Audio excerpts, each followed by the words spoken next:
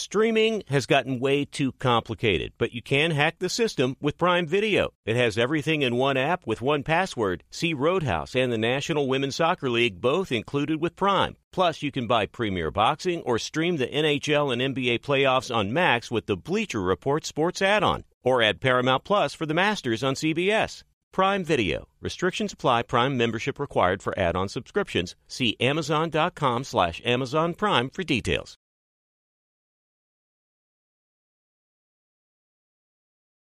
Thank you for traveling with Amex Platinum. To your right, you'll see oceanside relaxation at a fine hotel and resort property. When booked through Amex Travel, you can enjoy complimentary breakfast for 2 and 4 p.m. late checkout. That's the powerful backing of American Express. Terms apply. Learn more at americanexpress.com/withAmex. This episode brought to you by 20th Century Studios' Kingdom of the Planet of the Apes. Director Wes Ball breathes new life into the epic franchise. As a ruthless king attempts to build his empire at the expense of the remaining human race, a young ape begins a journey to fight for a future for apes and humans alike. Kingdom of the Planet of the Apes. Enter the kingdom in IMAX, now playing, and theaters everywhere. Get tickets now.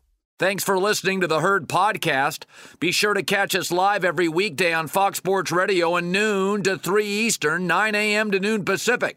Find your local station for The Herd at foxsportsradio.com or stream us live every day on the iHeartRadio app by searching Fox Sports Radio or FSR. Now let's get this party started. You're listening to Fox Sports Radio.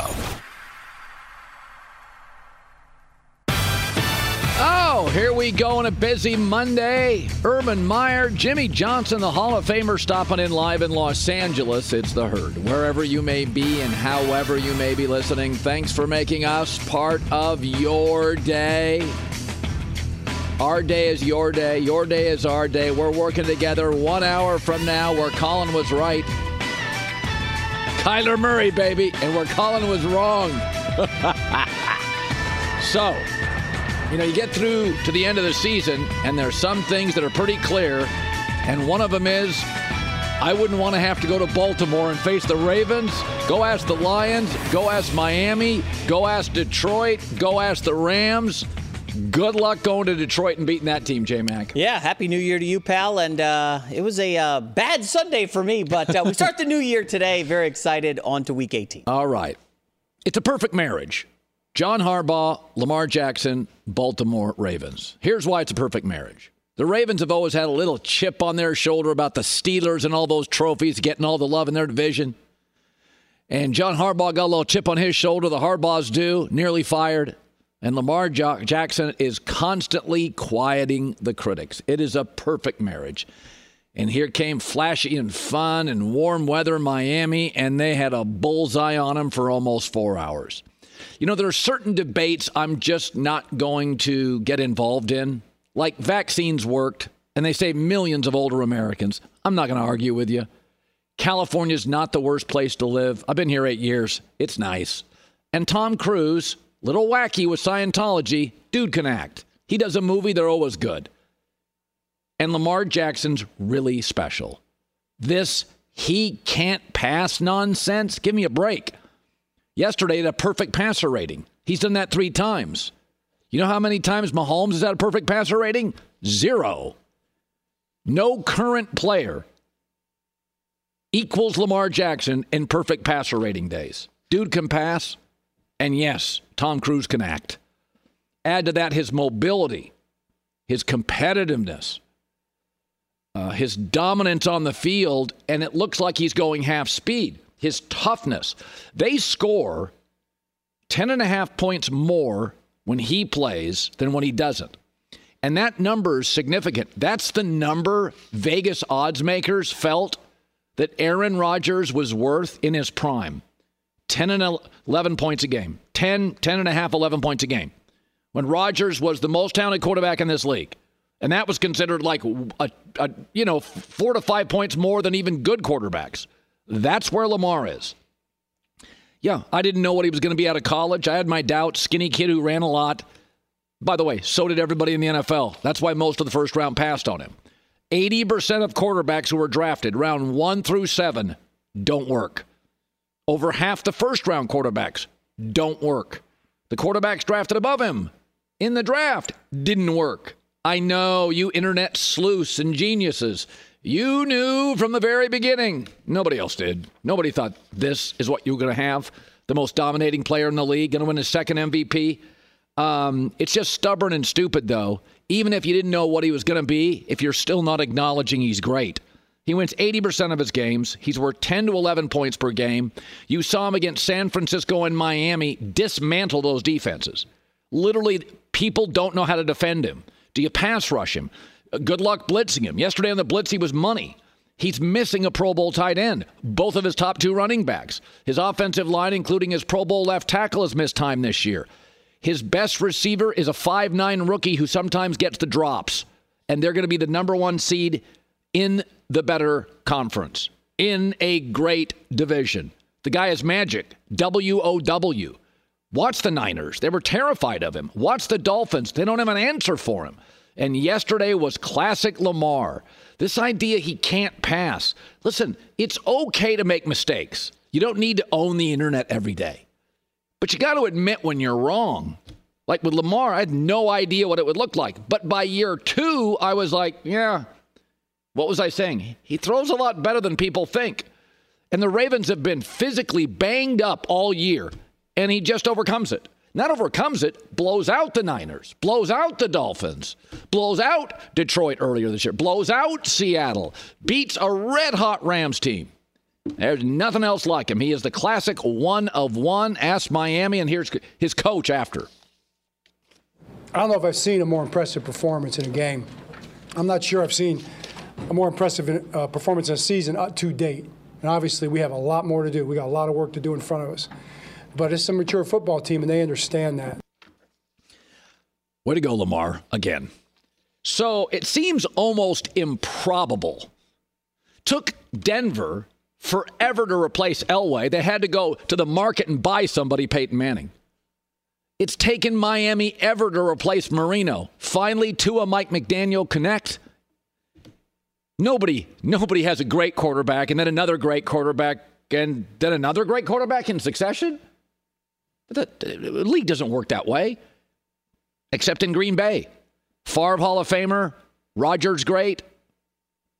I don't know if Jordan Love's a Hall of Famer, but we have to admit now, he is the quarterback of the future for Green Bay. They do it different in Green Bay. They draft him, they sit him, they develop him, they give him an offensive coach, let it bake.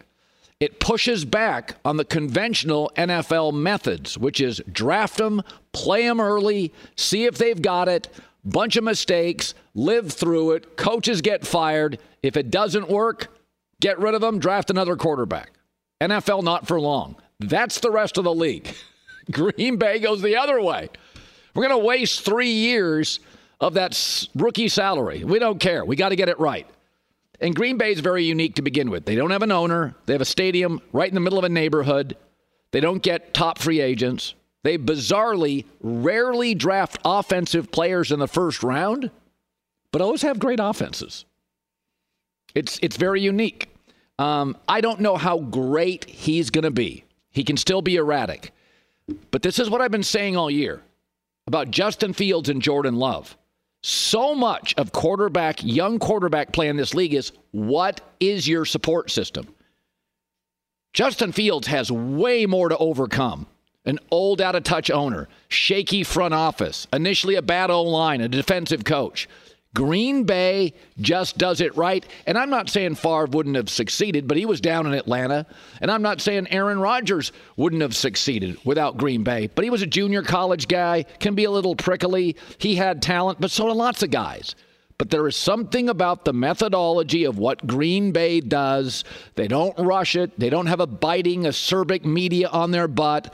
They draft, they develop, they sit them, they waste some early salary cap years, and then when they put them out there, Aaron Rodgers a little shaky at first, but then, wow, Jordan Love really shaky at first, and then, wow. He's got 4 good, twitchy young receivers, 2 excellent young tight ends, a good offensive coach, and the Packers' O-lines are always stable. In fact, this morning, and we looked it up, the most touchdowns ever by first and second year players ever on this Green Bay team. So they're the youngest team in the league. They're all growing together. And where Aaron was older, He was like the old front man of the band, and he didn't want a young guitar player. Like he didn't want a young drummer. Like he was like, nah, this isn't going to work. By the way, Brady doesn't like a lot of young guys. LeBron doesn't like playing with young guys. A lot of the legends, they get to mid-30s and up. They don't want to be teachers. They don't want to be mentors. They want to win games. Aaron wasn't really that particularly interested in working with young guys. So Jordan Love generationally was a great fit. He can make mistakes with the guys.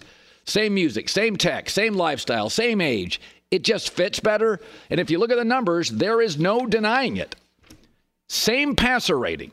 First season as a starter. Passer rating, Jordan Love 93.8, Rodgers 93.8.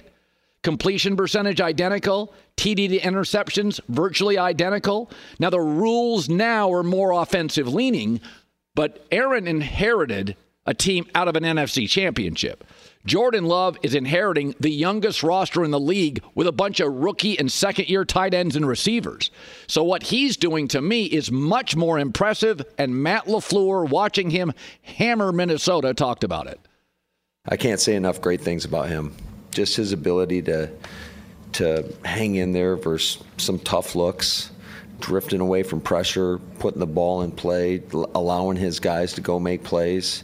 I think he is playing at an incredibly high level. I'm super happy for him because he's put in a ton of work to get to this point, and I really think the sky's the limit for him. Patience, development. He was bad in October. Like I was like, this doesn't work. This is bad. But that's the difference in Chicago, where they can't get quarterback right, and in Green Bay, where they seemingly always get quarterback right. Offensive coach, good receiver drafts, patient, develop, not forced to play right away, doesn't get beat up physically, doesn't get beat up emotionally. If you put Justin Fields in Green Bay and you put Jordan Love in Chicago, I don't know this to be true, but it wouldn't shock me if their careers were reversed. If now Jordan Love, people were saying, draft Caleb Williams. And Justin Fields, everybody was saying, he had to sit for a long time, but that guy's really good. Could that be the case? I don't think it's crazy. Justin Fields, to me, got a big whip, got a big arm, moves really well, can be more spectacular. But support systems are so important for almost all these quarterbacks. And Green Bay does quarterback right. We said it months ago. We say it again. If Jordan Love was going to work, Green Bay would squeeze every ounce of talent out of him. This is what they do. 3 in a row. Took Denver forever to replace Elway. Miami ever for Marino. Green Bay's like, by the way, in 3 years, maybe 4, they'll be drafting another quarterback. And he won't play for 3 years. And guys like me will doubt him. He'll probably be 4 in a row because it's what they do well, perpetually and consistently. J-Mac, we got a lot to talk about. People freaking out about the Cowboy Lions officiating. I've got a different take on that. Yeah. It's officiating. The Jordan Love, by the way. Jordan Love that you're giving him. All these Packers fans killing me for my take last week. Okay, so Jordan Love was outstanding last night. Jordan Love's coming to the negotiating table. You know what he wants? He wants Daniel Jones money. You going to give it to him? Well, they gave him a 2-year deal, right. So he's got that contract. But I do think the difference with Daniel Jones is you can see the ceiling. With Jordan Love, I still think he can be a little erratic. He's growing and learning, but I don't see the ceiling. It's like Aaron Rodgers' first year. Did you know he would be arguably better than Favre, 6-10 first year? Like, you didn't see the ceiling with Aaron, you saw talent. With Jordan, I don't see the ceiling. Again, I think he's got to refine it, he's a little loose at times, but again, first year starting in the NFL, I can deal with that. I'm glad you brought that up because when Rodgers was 6-10, he signed like a 6-year, $63 million deal. At $10 million a year, Rodgers ends up winning a Super Bowl, making all these playoff runs. You give Jordan Love like a Daniel Jones type contract. Well, he's not there. Luck. He's not there yet. This year and next year, money? Very favorable Green Bay. And this team's too young to win a Super Bowl. If they make the playoffs, I don't even think I doubt they'd win a game. They're capable of winning a game. Yeah. They're too young to win 2 playoff games. They're not beating the Niners. I don't think they're built to win 2 playoff games. But this is, we've seen this again. They don't draft offensive guys in the first round. And they always have good offenses. Like there's a method to it, and it works. Yeah. Okay. You big quarterback weekend for you with Kyler and Jordan Love, huh? Woo-hoo! Big Sunday. Kyler. Feeling all excited. Kyler. Ooh, Kyler. Be sure to catch live editions of The Herd weekdays at noon Eastern, 9 a.m. Pacific on Fox Sports Radio, FS1, and the iHeartRadio app. 2 NBA insiders podcasting twice a week to plug you right into the NBA grapevine. All happening in only one place. This League Uncut, the new NBA podcast with me, Chris Haynes, and me, Mark Stein. Join us as we team up to expound on everything we're covering, hearing, and chasing. Listen to This League Uncut with Chris Haynes and Mark Stein on the iHeartRadio app, Apple Podcasts, or wherever you get your podcasts. Attention all wrestling aficionados. Wrestling with Freddie makes its triumphant return for an electrifying 4th season. This is Freddie Prinze Jr., and I am beyond thrilled to announce that our wrestling extravaganza is back, and joining me once again is the one and only Jeff Dye. Get ready as we highlight the most jaw-dropping matches, dissect the fiercest feuds, and uncover the latest twists and turns in the world of pro wrestling. We're dusting off our legendary side quests and unleashing a barrage of brand new segments that will keep you guys on the edge of your seat like our talks on Unsanctioned Thursdays. Freddie, you know we got to give the people what they want. This season, we have an all-star lineup of special guests who are going to be gracing our podcast, bringing with them their own unique insights, experiences, and all of that in the world of pro wrestling and beyond. Whether you're a seasoned wrestling veteran or a fresh-faced newcomer, we promise an experience like no other. So buckle up, wrestling fans. Listen to Wrestling with Freddie as part of the My Cultura Podcast Network, available on the iHeartRadio app, Apple Podcasts, or wherever you get your podcasts. Imagine you ask 2 people the same exact set of 7 questions. I'm Minnie Driver, and this was the idea I set out to explore in my podcast, Mini Questions. This year, we bring a whole new group of guests to answer the same 7 questions, including actress and star of the mega hit sitcom Friends, Courtney Cox. You can't go around it, so you just go through it. This is a roadblock. It's going to catch you down the road. Go through it. Deal with it. Comedian, writer, and star of the series Catastrophe, Rob Delaney. I shouldn't feel guilty about my son's death. He died of a brain tumor. It's part of what happens when your kid dies. Intellectually, you'll understand that it's not your fault, but you'll still feel guilty. Alt-rock icon, Liz Phair. That personal disaster wrote Guyville. So everything comes out of a dead end. And many, many more. Join me on Season 3 of Mini Questions on the iHeartRadio app, Apple Podcasts, or wherever you get your favorite podcasts. 7 questions, limitless answers. Juan Gabriel, Juanquis, Selena, Selena, Celia Cruz, Azúcar, Harold G, La Bichota, Christina Aguilera, Ex-Tina, just to name a few. We're serving the whole story. From rags to riches. And all the tea in between. I'm Liliana Vasquez. And I'm Joseph Carrillo. And we're the host of Becoming an Icon Season 2. Guess who's back in the house? And we're bringing you even more stories behind the world's biggest stars in Latin music. Certified Latin royalty. Consider us your star sleuths, your chisme besties, digging beneath los mejores éxitos to bring you everything you didn't know about your favorite Latin icons. Hey, you know what, my boo? You're my favorite icon. Aw, Joseph. Listen to Becoming an Icon, part of the My Cultura Podcast Network, available on the iHeartRadio app, Apple Podcasts, or wherever you get your podcasts. So I watched Detroit and Dallas, and I didn't like the ending of the game. And I'm not talking about the officials, which I don't know if there was deception. You can argue about it all day long. It's over, and nobody's rescinding the call, and Dallas won, and Detroit lost. I was as confused as you were. But that ending is why I don't trust Dallas or Detroit. Let's start with Dallas. Under 2 minutes left. You lead 17-13. You have a great kicker. Why are you passing the ball? Detroit's got 1 timeout left. What are you doing? No situational awareness. What are you doing? Run the ball. Set up your field goal kicker. Go ahead 20-13 instead of throwing a heave out of bounds, stopping the clock, allowing Detroit another crucial timeout. If you're going to pass, maybe a screen, high percentage. Maybe Dak, quarterback draw, something high percentage. not hurl it out of bounds, stopping the clock. You were in field goal range. You have a great field goal kicker. Go up by a touchdown. It's not difficult. Dak should know better. Mike McCarthy should know better. What's going on? Another Mike McCarthy blunder with clock management. How about Detroit? Yes, the refs appeared to hose you, but take a PAT and go to overtime. You had momentum. You just kept that Cowboy team on the field. What are you doing? Dan Campbell, you're not a fan. You're a coach. Players always want to go for it. Fans always want to go for it. Coaches step in unemotionally, without reckless regard, and just kick the PAT. You'd already used your trick play. And it was a great trick play. Confused the refs. But now you can't go back to another trick play. And Dallas is too good situationally on defense to try and score again in that crowded red zone. What are you doing?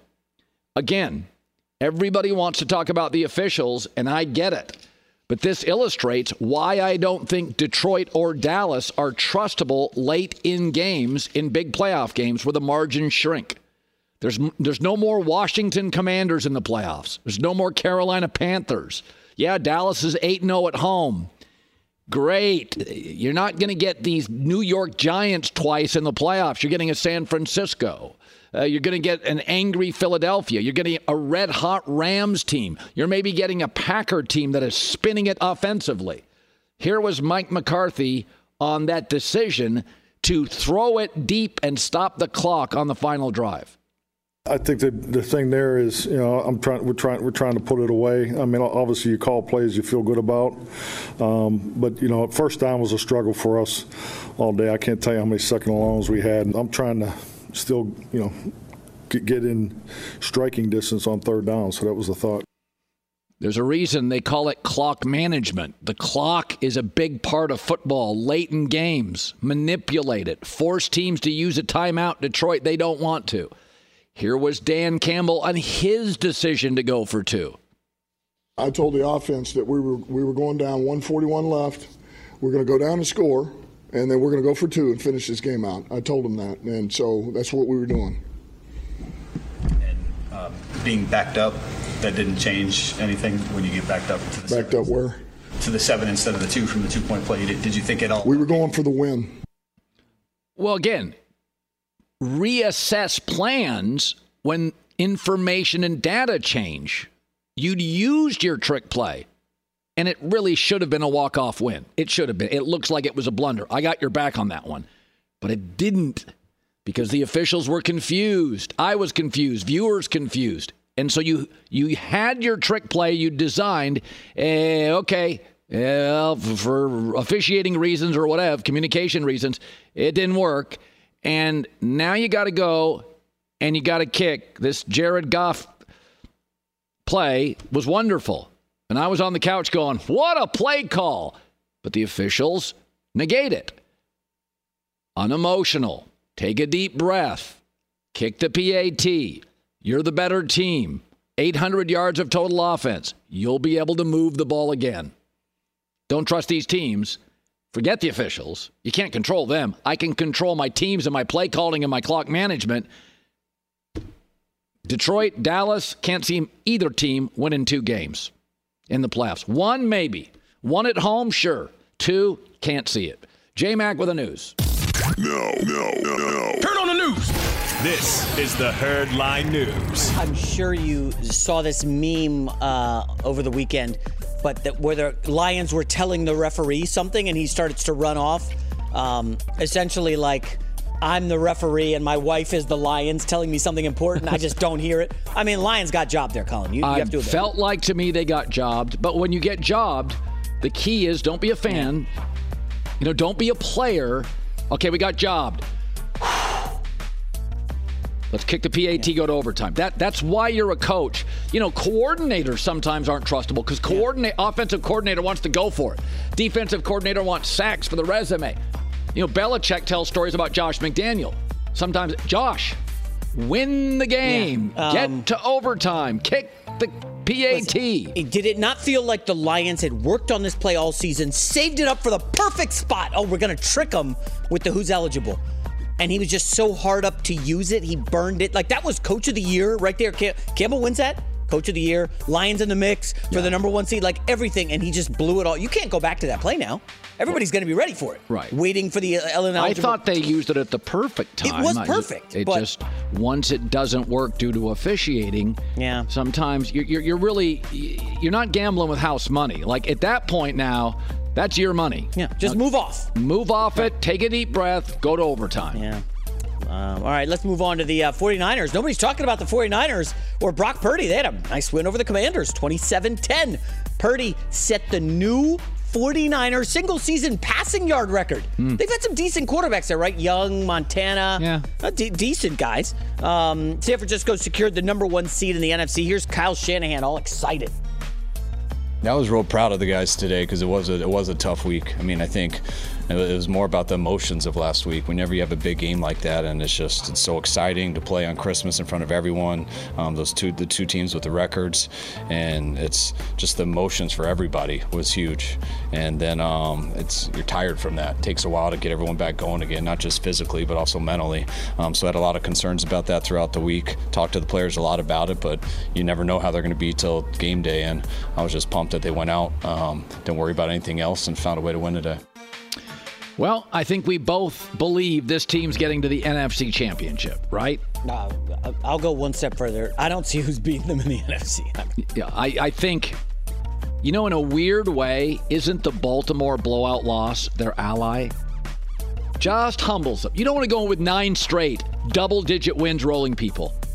Right before you go to the playoffs, you get rolled at home. It's a reminder to everybody, fellas, you don't show up, you start feeling yourself, you can get rolled by good teams in this league. So it's like losing in March Madness before the tournament starts. Yeah, it's not the worst thing. A good Kansas team goes out in the conference tournament and gets whacked by 12, and you're like, whoa. Bill Self can say, fellas, starting to get into your feels. I got to ask, though, did you not a lot of people watch this game closely. I don't know if our audience knows right now. Christian McCaffrey got hurt in this game. Yes. The calf injury started to, sub in Mitchell. You're like, what's going on here? 2 weeks off. Okay. What do you do with everyone else? Do you bubble wrap them against the Rams and say, well, take them out. We're inactive Debo. We're Trent Williams. No. What do you do? They have depth at running back. I would use the backup running backs. Is Trent Williams playing against the Rams? I would say no. Okay. So the 2 people that I worried most about were Christian McCaffrey and Trent Williams. I think I would play everybody else, including Debo and Kittle, but I would have a little bit of a different mindset. I'd probably play, for health, Sam Darnold, the backup running backs, a backup left tackle, and then I just go with my unit. And again, if Fred Warner's dinged, or if one of your defensive linemen's dinged, this is a great week because the Rams are in. Mm-hmm. You're in as the number 1 seed. Listen, there's no reason to play McCaffrey, Trent Williams, and Purdy. There's no reason to. If you're the Rams, I have real questions about. I think because they're so young, I think the Niners aren't a bunch of kids. Veteran teams need rest. A young team like the Rams this week, playing the Niners, I think I would play most of the team. I may give Cooper Kupp the week off because, he's one of those guys that gets dinged. But I think the Niners are your classic veteran team, proven themselves. Injury-prone left tackle, running back, they sit. Now, we would need to look at the permutations here, but if the Rams beat the Lions in the playoffs, right, I think they're slated to play in the first round. I think the 49ers would then play the Rams again in 2 weeks. So you don't want to put anything on tape. These two know each other really well. That's a very good point. Do you not play Stafford? I would say Stafford and Cooper Kupp. I would not. Those guys get dinged up. I would consider resting Aaron Donald. But that defense is young. I'd play most of those guys and give them reps. You don't need any more props for having a great week. I think 4-1. But I do believe when I took the Rams on Friday, you said Rams special teams. And those guys give up a punt return touchdown to blow the cover.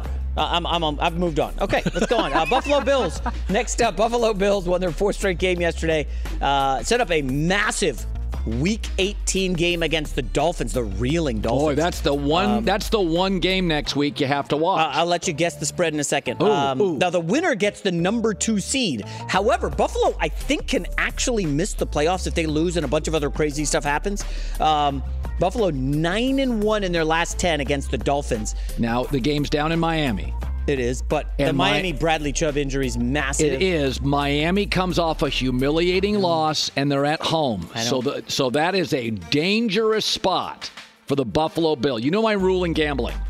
Good teams that get humiliated physically with capable offenses. A lot of teams get humiliated, but Tua, Mike McDaniel, they're going to come back and play well. Okay, possibly. Buffalo spanked Miami in the earlier meeting, won by like 25. Well, no, they can't stop Josh Allen. They've never figured that out. Okay, what do you think the spread is? Well, here's the thing.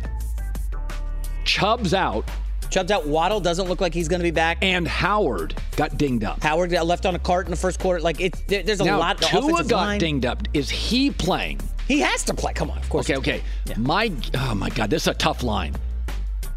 Let me just double check in case it moved here. But I saw it like an hour ago. I'm going to guess. I have no idea. I think Buffalo's going to win, but I think the odds makers that Miami at home.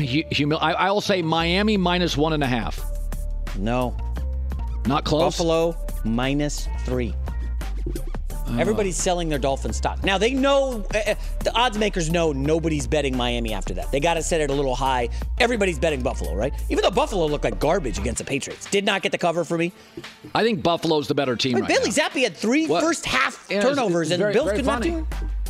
Didn't get a single Miami Dolphin fan email. Didn't get a single pushback. Folks, like always, I was a week ahead of the curve. Coward had a good week. Let's just give him his due. My thing was I refused to give Miami any major credit for the Dallas win. They deserve credit for winning, Dallas losing. But it was Dallas on the road. A week later, you were what we thought you were, which is against good teams. Get out of your comfort zone. You fold like a deck chair. Well, Vic Fangio, I don't know what the hell he was doing all weekend defensively. Guys open all over the field. Like wide open. Nobody near him. Really bad look for the Dolphins. Final story. How about this one? All right, we're going to have to do this one. Panthers fall to 2-14, Colin, but that wasn't even the story, nor was Bryce Young being terrible again. Owner David Tepper of the Panthers appears to throw his drink, looks like a vodka tonic maybe, at a fan from his suite. Now, you can see him here. The fan saying something. Tepper's all worked up. He's got his hat on, his pullover, and he just chucks a drink at the guy. The NFL is looking into it. Colin, we're only seeing one side of the story. We don't know what this bozo said. Now, again, nothing really excuses throwing a drink, but I at least want to know what this guy said. Was it something really personal? Was it, who knows? Anything could have been said, but that's really embarrassing behavior by an owner. By a billionaire? That is childish. A little bit. I mean, if I was Roger Goodell, I would fine him. He'll probably get fined. Yeah, I mean, that's just immature. Listen, you could say, well, what the fan, you know how many times fans say stupid stuff to players? Should they go in and swing at a fan? Fans are drunk. Fans are short for fanatic. We don't hold fans to any standard. They go wear jerseys, get drunk. They say all sorts of dumb stuff. Fans are essential for sports, but we don't hold them to a standard. Quarterbacks, players, coaches, staff, owners. You can't do stuff like that. It's embarrassing. We all have a breaking point. This guy's had a rough season. He can't pick a coach. Maybe he can't pick a quarterback. What you're seeing now is a trend with him. Rash, impulsive, ego. I mean, I've heard from 2 people inside that building. David Tepper, because he got rich, thinks he knows everything about everything. Of course. Come on. The guy's wealthy. You're right about fans. They're a little crazy. We saw Buffalo Bills fans, I don't know if you saw the video, jump onto a burning table and the guy got lit on fire. Like, fans are crazy. Yeah. I don't know how lubricated this dude was. I just want to know what he said. That's all. I'm just curious, what would be so bad that this guy would throw a drink on him? Because I'm sure you get approached in places and people say stuff. People are nice to me, but I'm not firing coaches a third the way through the season. And it's not just NFL. His other teams, he's firing guys left and right. Yeah, this is not acceptable. There's no thing any fan could have said that's not acceptable. I don't care if you're saying something about family members as an owner. Step away. What are we doing here? Got to do better. Yeah, clearly. J-Mac with the news. Well, that's the news. And thanks for stopping by. The Herd Lie News. Kyler Murray. Don't forget Colin Wright, Colin Wrong. Top of next hour. We got 2 major college football games today. Jim Harbaugh's camp leaks a story about the NFL. I don't even know where to start. I had to do 4 hours today. I should just tell the other shows, go home. Take New Year's Eve off. Be sure to catch live editions of The Herd weekdays at noon Eastern, 9 a.m. Pacific. Attention all wrestling aficionados. Wrestling with Freddie makes its triumphant return for an electrifying 4th season.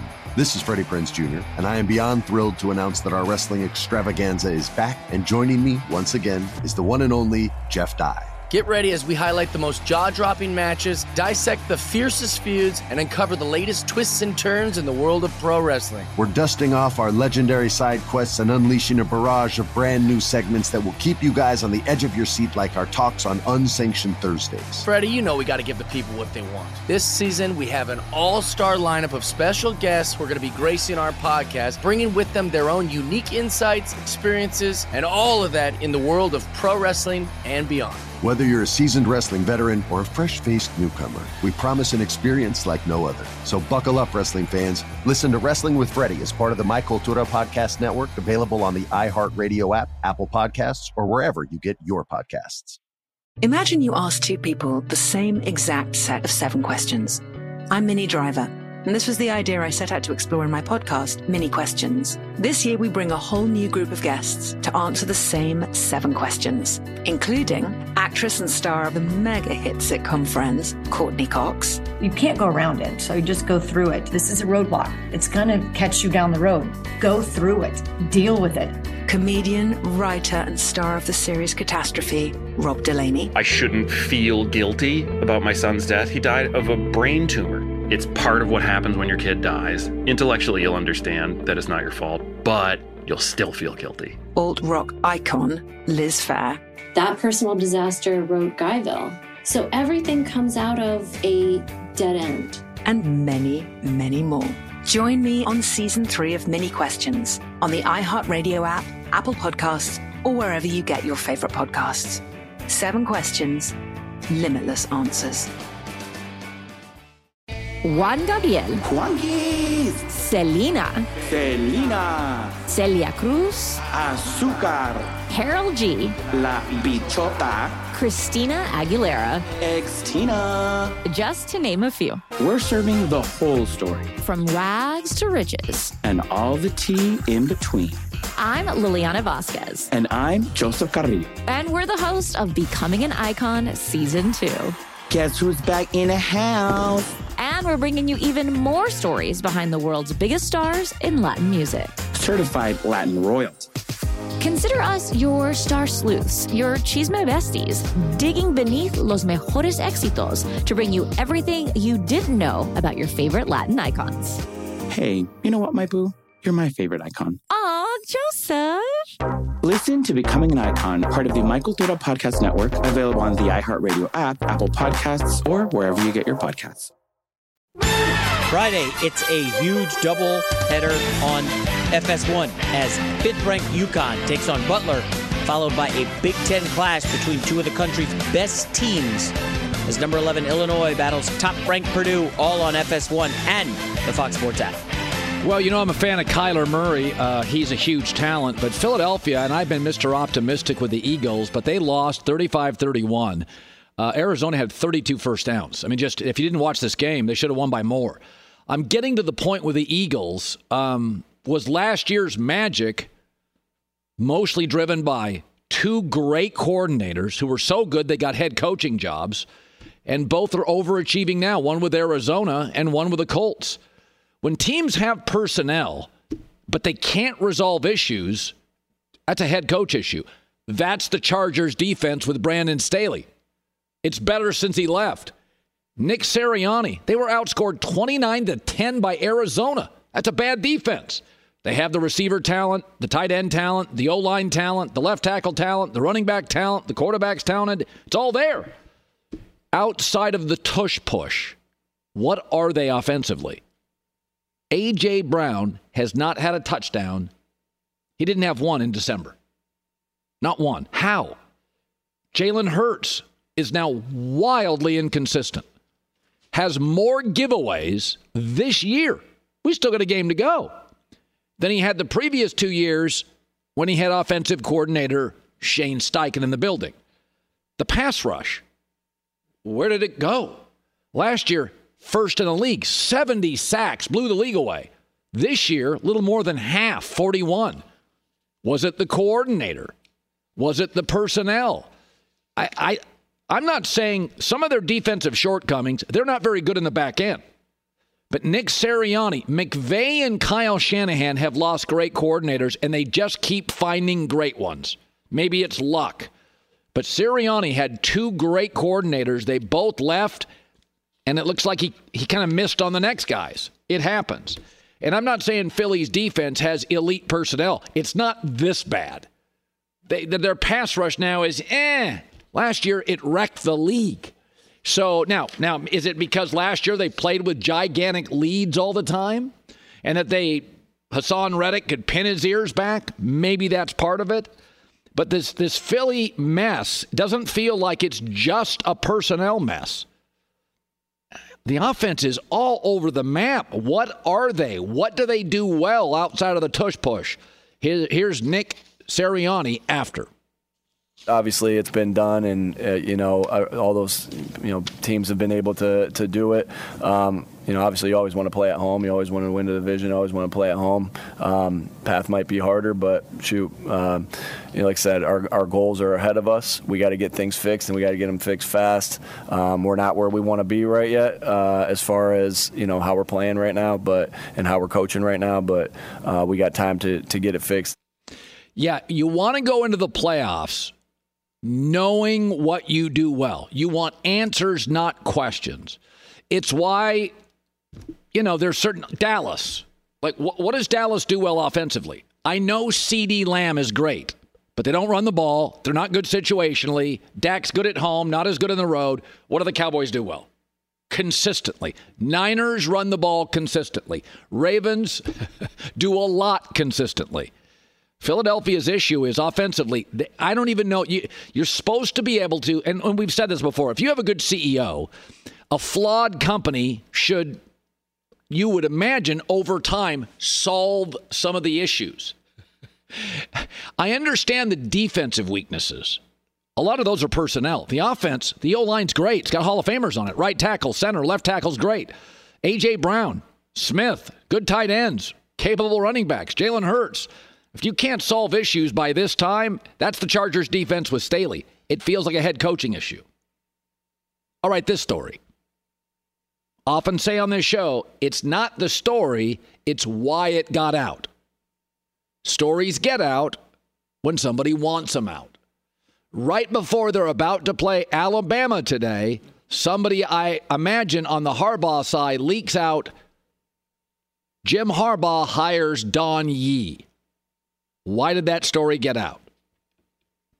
I mean, the fact that it's a story, Don Yee's an NFL agent. Harbaugh knows him. Don Yee's worked with the Raiders, Chargers before. He had Brady, Sean Payton. That's not a big deal. Why did it get out? Somebody wants it out. My guess is Jim Harbaugh is reminding everybody, I'm going to do what I want on my terms. I got all the leverage. And he does. Michigan recently put in a clause, we'll sign you, but for 1 year, you cannot pursue the NFL. And Jim Harbaugh is saying, you think you have the power? Did you see this place before I got here? You had like 30,000 empty seats. Ohio State was pulverizing you. I'm the best coach on the market, college or pro. We now dominate and own Ohio State. I am going to pursue what I want, when I want. I'm a Michigan man. I've been loyal. But this is a flex. This is Jim saying, I'm the right coach for you. I'm the right coach for the Raiders. I'm the right coach for the Chargers. Administrations mostly have their leverage. In this case, they don't. And I'm going to make sure you know I've got the leverage and you don't. So that's what it feels like to me. It's not a big surprise that Don Yee and Harbaugh would work together. Yee's an NFL agent. We've talked about Harbaugh in the NFL. But the fact that it leaks is a reminder to Michigan, hey, win or lose against Alabama, you need me more than I need you. And they do. Now, it should be noted, there's 2 big college football games, hour and a half from now. We're going to have on Urban Meyer to break them both down. I like Washington, certainly with the points, to cover against Texas. And last night, this morning, I think I'm going to take Washington to upset Texas. Sark in a big game against Kalen DeBoer. All that time to prep. I think I'm going to take Washington's ability, even if they're outplayed, their ability to catch up with that NFL offense, NFL tackles, NFL quarterback, NFL receivers, an elite offensive coach, a great offensive coordinator. Washington, even if they're outplayed, if they can keep it relatively close, I like the points, Washington, and I'd go money line. I think Washington's going to win the game. Sark's teams, as you know in close games, can drive you nuts. They are the best team in terms of NIL. Alabama, Texas, J-Mac and I have talked about this. I don't have a read on it. Michigan's been the most consistent team in college football. Alabama is a red-hot surging team. Those are scary. But before they beat Georgia, they got outplayed by Auburn, and Auburn's no good. You also have to consider the SEC, which they're prone to do, has looked great in the bowl games. The Big Ten's looked awful. So the biggest wins for Michigan were Ohio State and Penn State. Penn State got run by Ole Miss, and, Ohio State was on a third quarterback by the, end of the game. But I don't have a feel for it. But I do have a feel for this story getting out, and that's Harbaugh flexing to Michigan. I'm going to do what I want, pursue what I want. There's nothing you can do about it. The stadium was half empty. It was Brady Hoke. It was a mess. You didn't have players. And now it's the best Michigan's been in 30 years. If you want to add another layer to it, Don Yee, you know who he represented during his time. Who was that? Tom Brady. Tom Brady is a Michigan man. Tom Brady was trying to buy a Raiders ownership stake. I don't know if it's finished, if it's completed, but he's attempting to.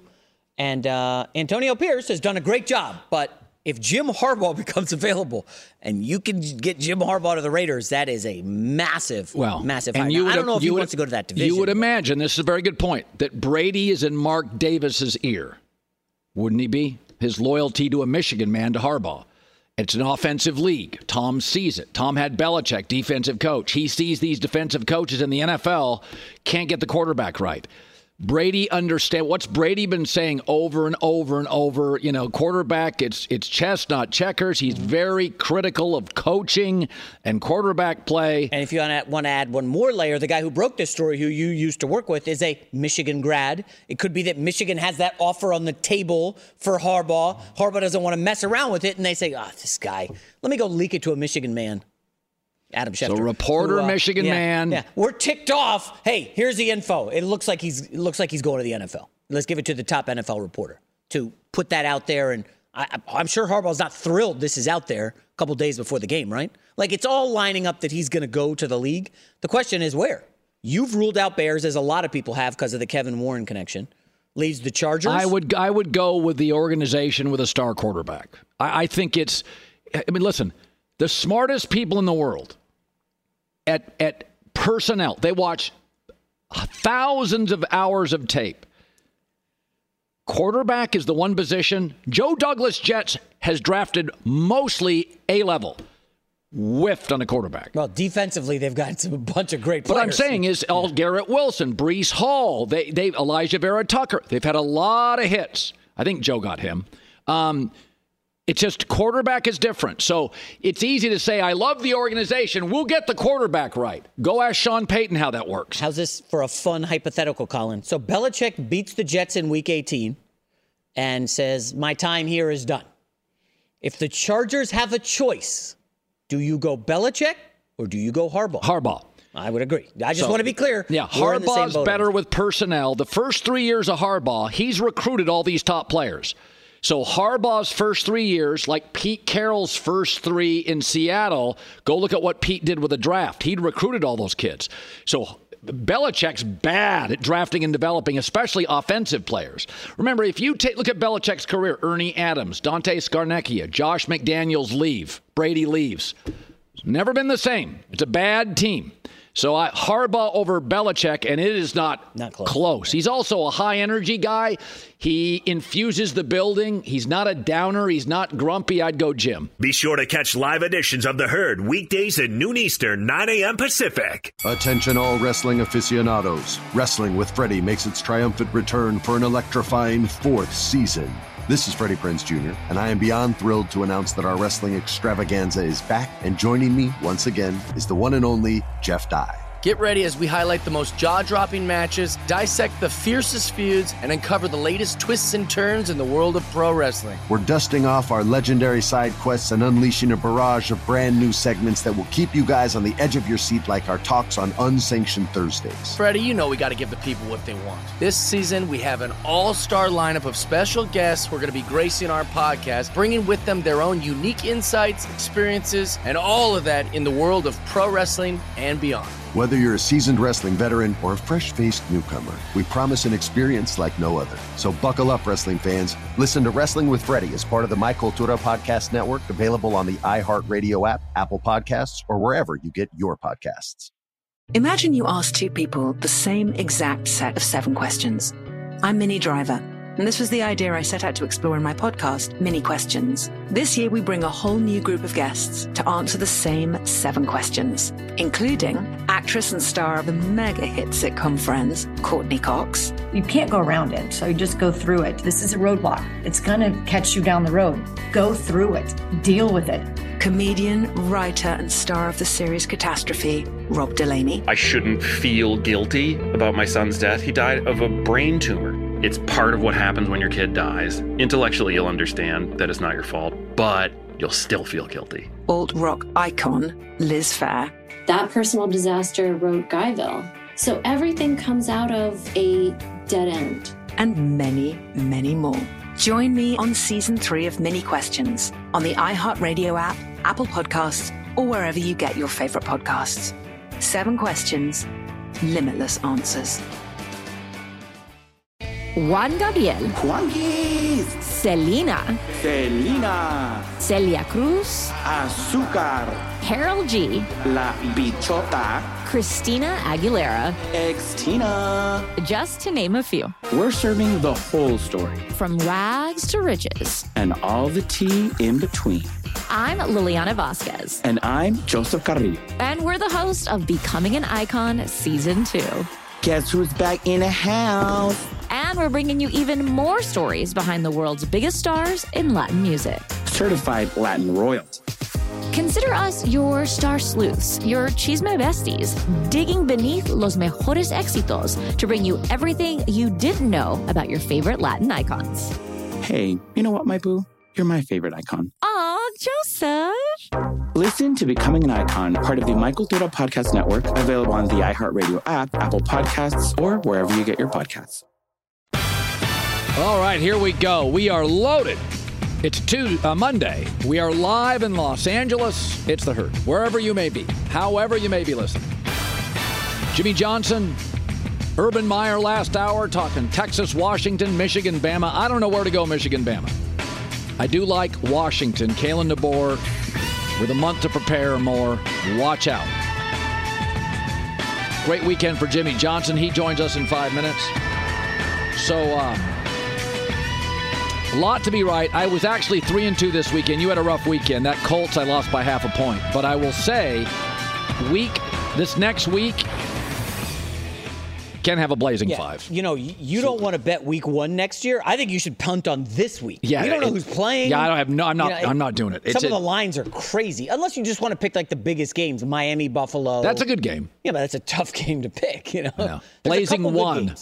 Well, wait, Saturday night, I think there's a good game. There's a couple others that matter for playoff ramifications, but there's like 8 games that are irrelevant. Yeah.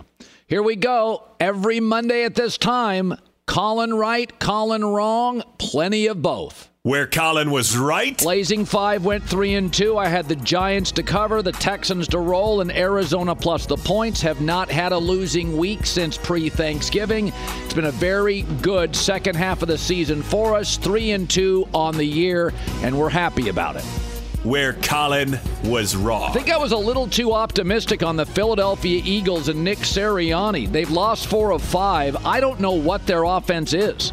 How can A.J. Brown not have a touchdown in December?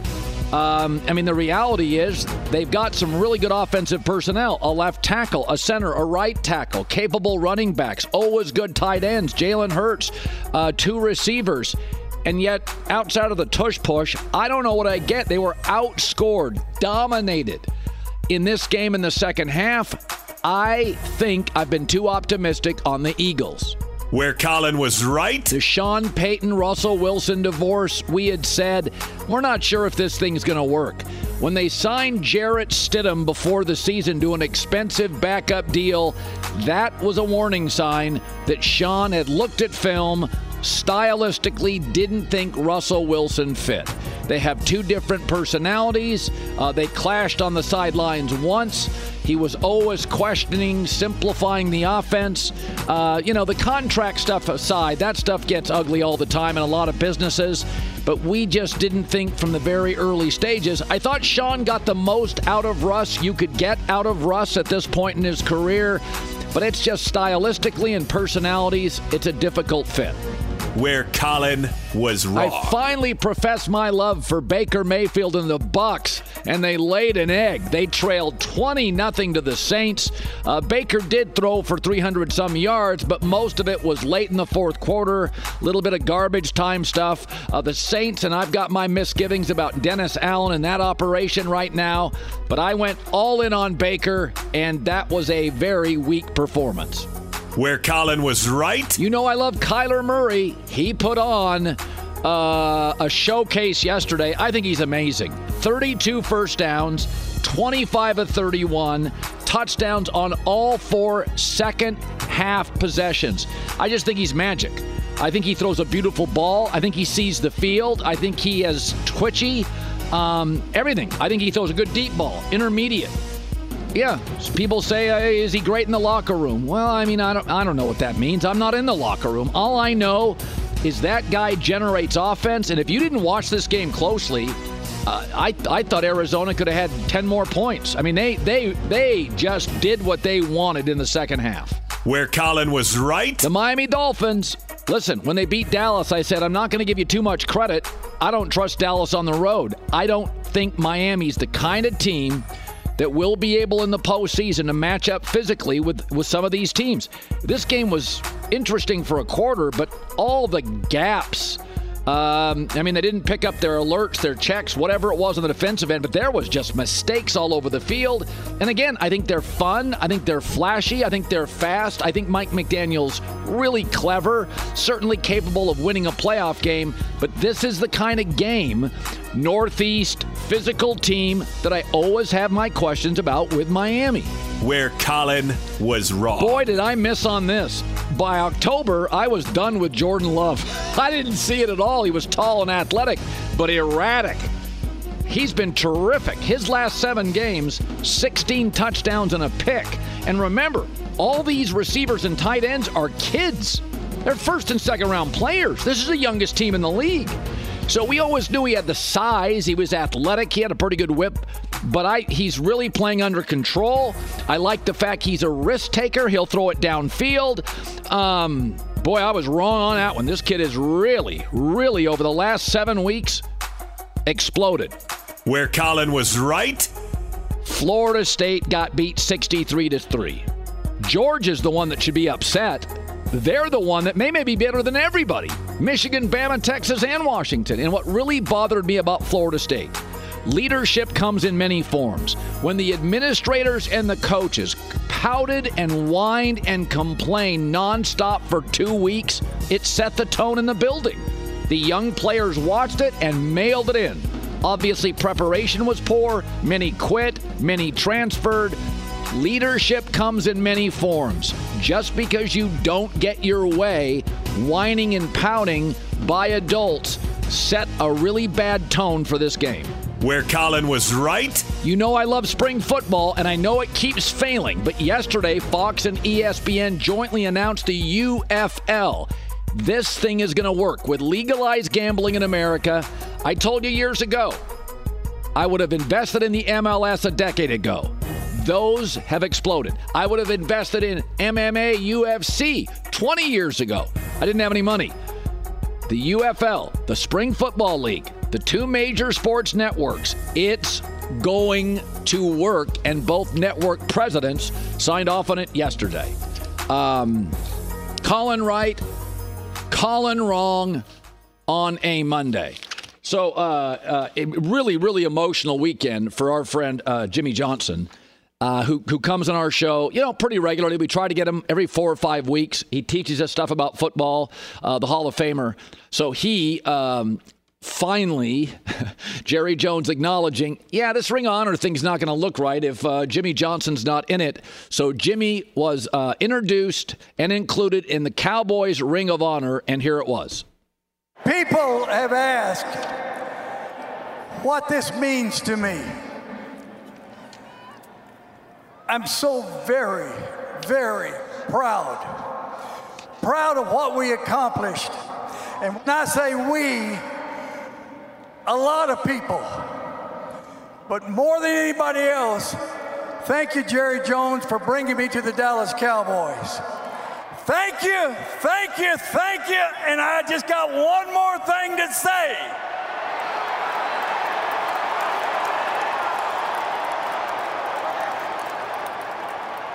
How about them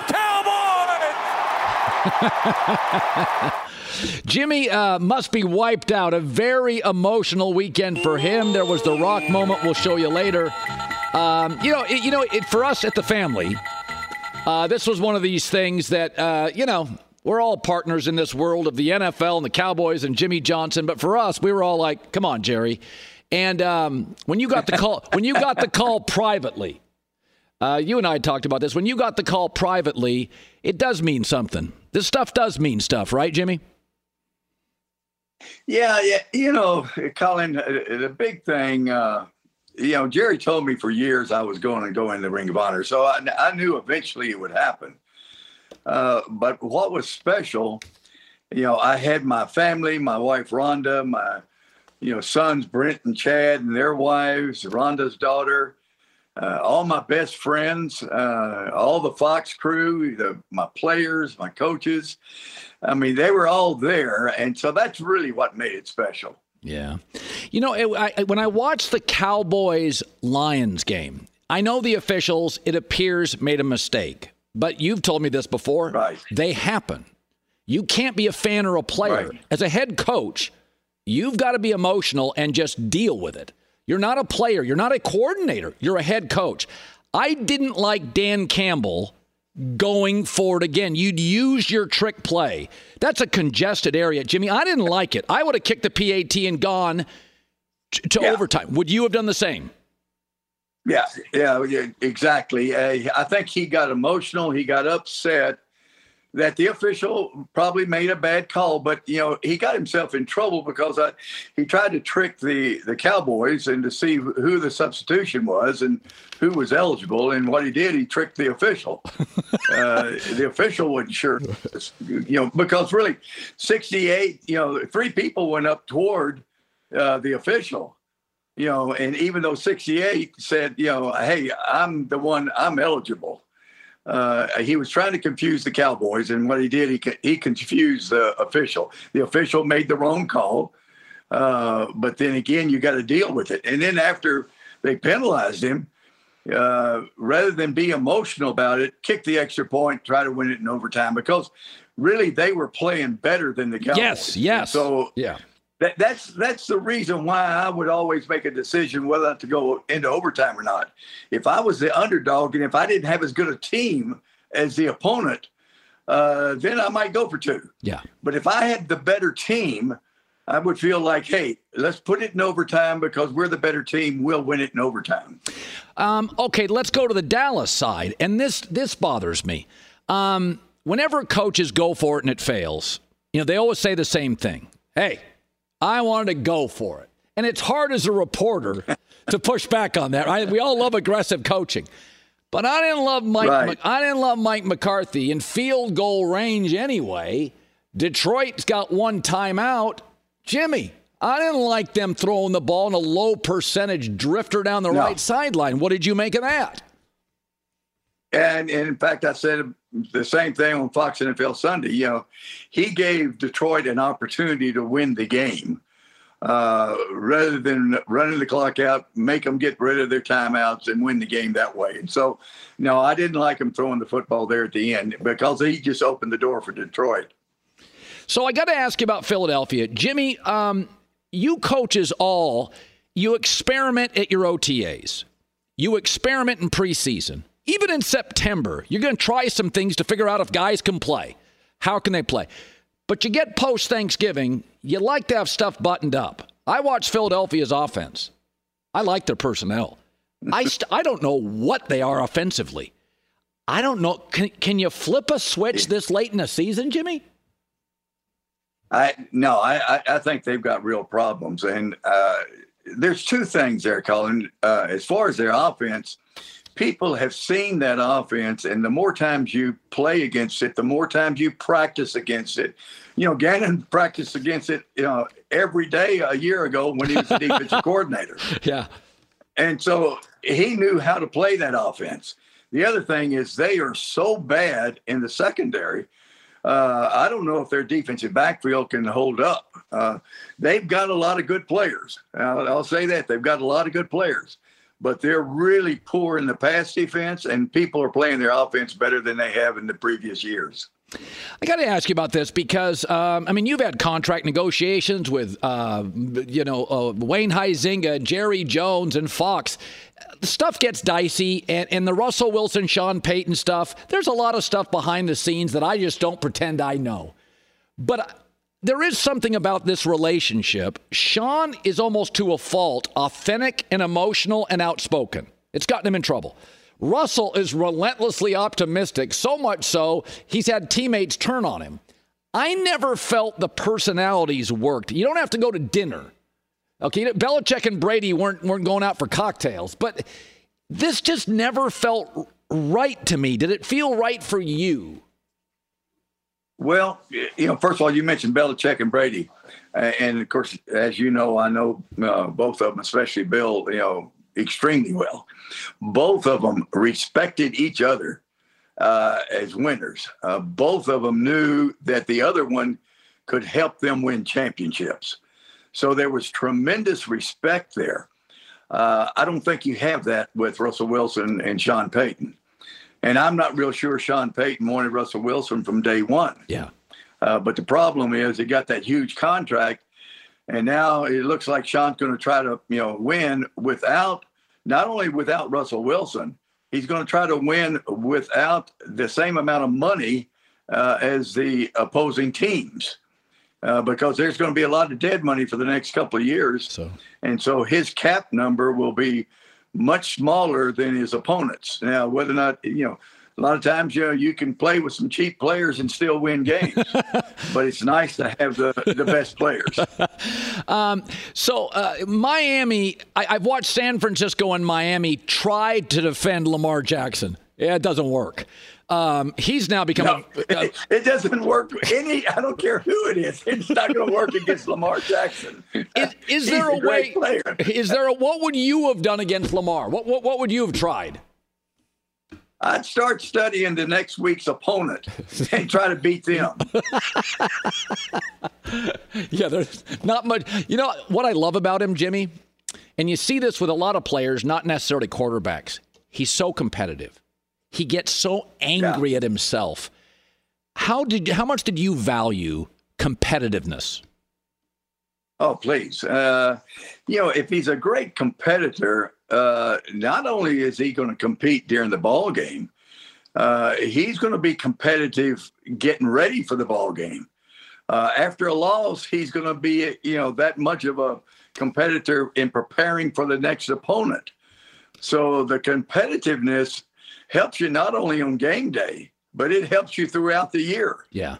Yeah, you know that very, very well about so many guys in locker rooms from the 28 spot to the 55 spot in a roster are leaders, gunners on special teams, and they make a big difference. So I want to take you to a moment yesterday. It's amazing to me that we knew this.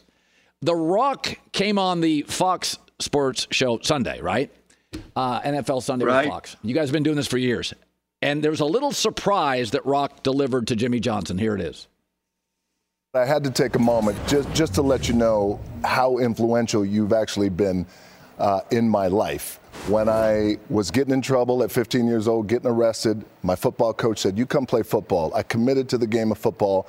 There was one team in the country that got my attention, and it was University of Miami. And there was one man who got my attention, and that was you. Coach, I'm here to tell you, when I was 18, I wanted to give you this. This is my letter of intent to play for you.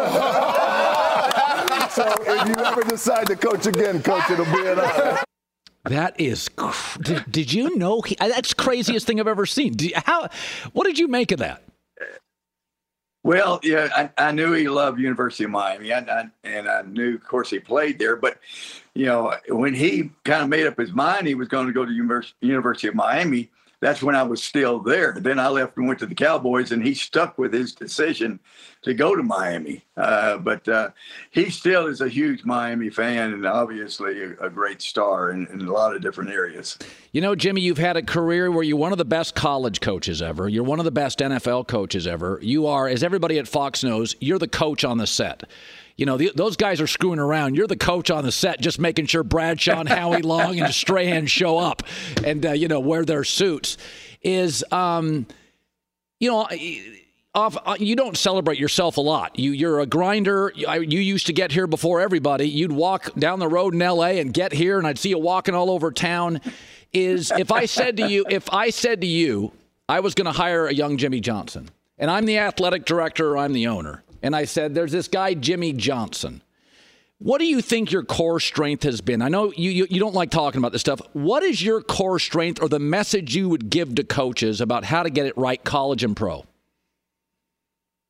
Well, a bunch of my guys were down here, this past summer, and they were all talking what my strength was. And, a couple of them said, well, evaluating talent, drafting, picking up free agents. Another one said motivating the team, et cetera. I said, I think my greatest strength is I try to bring out the best in everybody. Jerry Jones said it a couple of days ago. He said, I inspired him to be competitive. It inspired him to be the very best. I try to bring out the best in everybody I'm around, whether or not it's the Fox NFL Sundays set, whether or not it's the graphic people, whether or not it's the cameraman, whoever it is. And so that's the thing that I try to bring to the table. As far as the talent, now, remember, Colin, on your show a few years ago, we were talking about the draft. It's about a week or two before the draft. Yeah. And I said, you know what? Detroit needs to draft one of these young quarterbacks like Justin Herbert. And people said, well, they've got Matthew Stafford. And so they're going to draft this defensive back, Okudah or whatever. I said, you'd rather have a franchise quarterback or a defensive back? And that was just a week or two before the draft. Now, I think looking back, they probably would have drafted Justin Herbert, And so you look at Chicago now, and so evaluating talent, that's what I love. I love evaluating players. And, Chicago right now, they've got a chance to take Caleb Williams. But you got to realize a team wins the Super Bowl, not just the quarterback. Is it Jamarcus Russell? Is it Cam Newton? Is it Jared Goff? Look at all the first picks in the draft. And so they've got to make a decision. Can they win a Super Bowl with Fields with about 5 or 6 great players, because they can trade that number 1 pick. Yeah. For a lot of picks. Yes. Or can they take Caleb Williams with the roster they have with a couple of players and win a Super Bowl? That's the decision they have to make. And it's going to be a interesting one to see which way they go. I would take Caleb and reset the clock. My belief is he's a better thrower of the football. What would you do? I don't know. Justin Fields has come on strong. And like I said, you could take that number 1 pick and you can probably get 5 or 6 players. Yeah. Really good players, or you can take Caleb Williams. He may be Patrick Mahomes. And you're still going to get a couple of good players because you've got some other picks. So if you think he's Patrick Mahomes, I'd say take Caleb Williams. Yeah, you have to rely on your scouts. Finally, you're uniquely positioned to have a comment on this. There's a handful of great college jobs. Now, you made Miami a great job, but they don't have the funding historically of a Alabama or an Ohio State. I think Michigan's a top 5 job. It was a little smoke and mirrors down in Miami. You had some recruiting, but you didn't have the fan, the culture. I think Michigan. We had to tell them we were going to get good facilities every year. We don't have a stadium and we don't have very good facilities, but we're going to get there eventually. Now they are improving, by the way. So I think Michigan is one of the 10 best jobs in America, pro or college. But boy, go to Chargers, get Justin Herbert. It's a higher level of coaching. What would you do if you're Harbaugh? Yeah, this comment came to me secondhand, so I can't say if it's 100% accurate. But Nick Saban supposedly made the comment here not too awful long ago. With all the NIL problems, with all the transfer portal problems, if he wasn't at the age that he is right now, he'd go back to pro football because it is a pain right now, and I don't like it at all, the way college football is being operated with NIL and with the transfer portal. If I was Harbaugh, I'd say, hey, adios, I'm going to pro football and with a great quarterback. By the way, Jimmy, did you notice that basketball coaches Jay Wright, Mike Krzyzewski, and Roy Williams all retired probably earlier than they maybe Krzyzewski know, but a lot of these college basketball coaches saw this thing coming and went, this is a mess. We're out of here. Jay Wright had another 10 years to coach. He's like, I don't want anything to do with this stuff. They got to work 12 months out of the year around the clock just to recruit their own players to keep them from transferring. They've got to identify certain players. Well, who's going to get what money with the NIL, this guy or that guy, and then ends up you give money to a guy that can't play a lick. And so it is a real headache. Like I said, I think at one time college coaching, man, that was the easiest thing going because you coach during the season, during the off season, you had family time, you could travel, you could do whatever, do a month or two of recruiting. No big deal. If you're at a great school, you're going to get great players. But the atmosphere has changed. Now I think the college coaches are working as hard, if not harder, than the pro coaches. Yeah. Great weekend for you, Jimmy. Several more to go. You always take time for me. We know you're busy and I appreciate it. All right, Colin. Hey, Happy New Year. Happy New Year to you. I think he brings up a good point. And Jay Wright had another decade to coach. He's like, I'm out of here. Roy Williams, Coach K were older. But if Saban said that, and I didn't hear that, the NIL, the transfer portal, Jimmy made a great point. You spend so much of your time recruiting your own players to stay. And I'm for the portal and NIL. But guardrails are very important. It's a little wild, wild west. I think it's come back down to earth recently, but it's not perfect.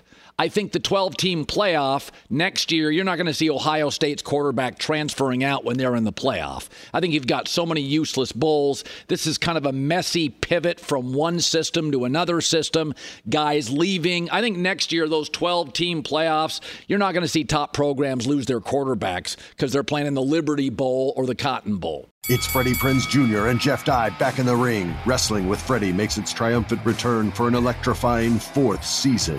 Hey, Jeff, are you ready to rumble our way into an all-new season of Wrestling with Freddie? You better believe I have. I've been practicing my body slams, and I'm jacked. All right, don't go injuring yourself now. We'll be highlighting the best stories and matches of the week in wrestling from AEW, WWE, and have one-on-one talks with the best talents in the world of pro wrestling. Listen to Wrestling with Freddie on the iHeartRadio app, Apple Podcasts, or wherever you get your podcasts. I'm Diosa. And I'm Mala. We are the creators of Locatora Radio, a radiophonic novela, which is a fancy way of saying a podcast. Welcome to Locatora Radio Season 9. Love at first listen. We're older, we're wiser, and we're podcasting through a new decade of our lives. This season, we're falling in love with podcasting all over again. And getting to the heart of our stories. We're going places we've never gone before, and we're bringing you along with us. With new segments, correspondence, and a brand new sound. Season 9 is kicking off with an intimate interview with Grammy Award-winning singer-songwriter Natalia Lafourcade. What's giving you hope right now? Well, when I see what music does to people, it gives me a lot of hope. If you liked Locatora before, you're going to love Season 9. Subscribe to our show and you'll see why Locatora is your prima's favorite podcast. Listen to Locatora Radio as part of the My Cultura Podcast Network, available on the iHeartRadio app, Apple Podcasts, or wherever you get your podcasts. Imagine you ask two people the same 7 questions. I'm Minnie Driver, and this was the idea I set out to explore in my podcast, Mini Questions. This year, we bring a whole new group of guests to answer the same 7 questions, including Courtney Cox, Rob Delaney, Liz Phair, and many, many more. Join me on Season 3 of Mini Questions on the iHeartRadio app, Apple Podcasts, or wherever you get your favorite podcasts. 7 questions, limitless answers.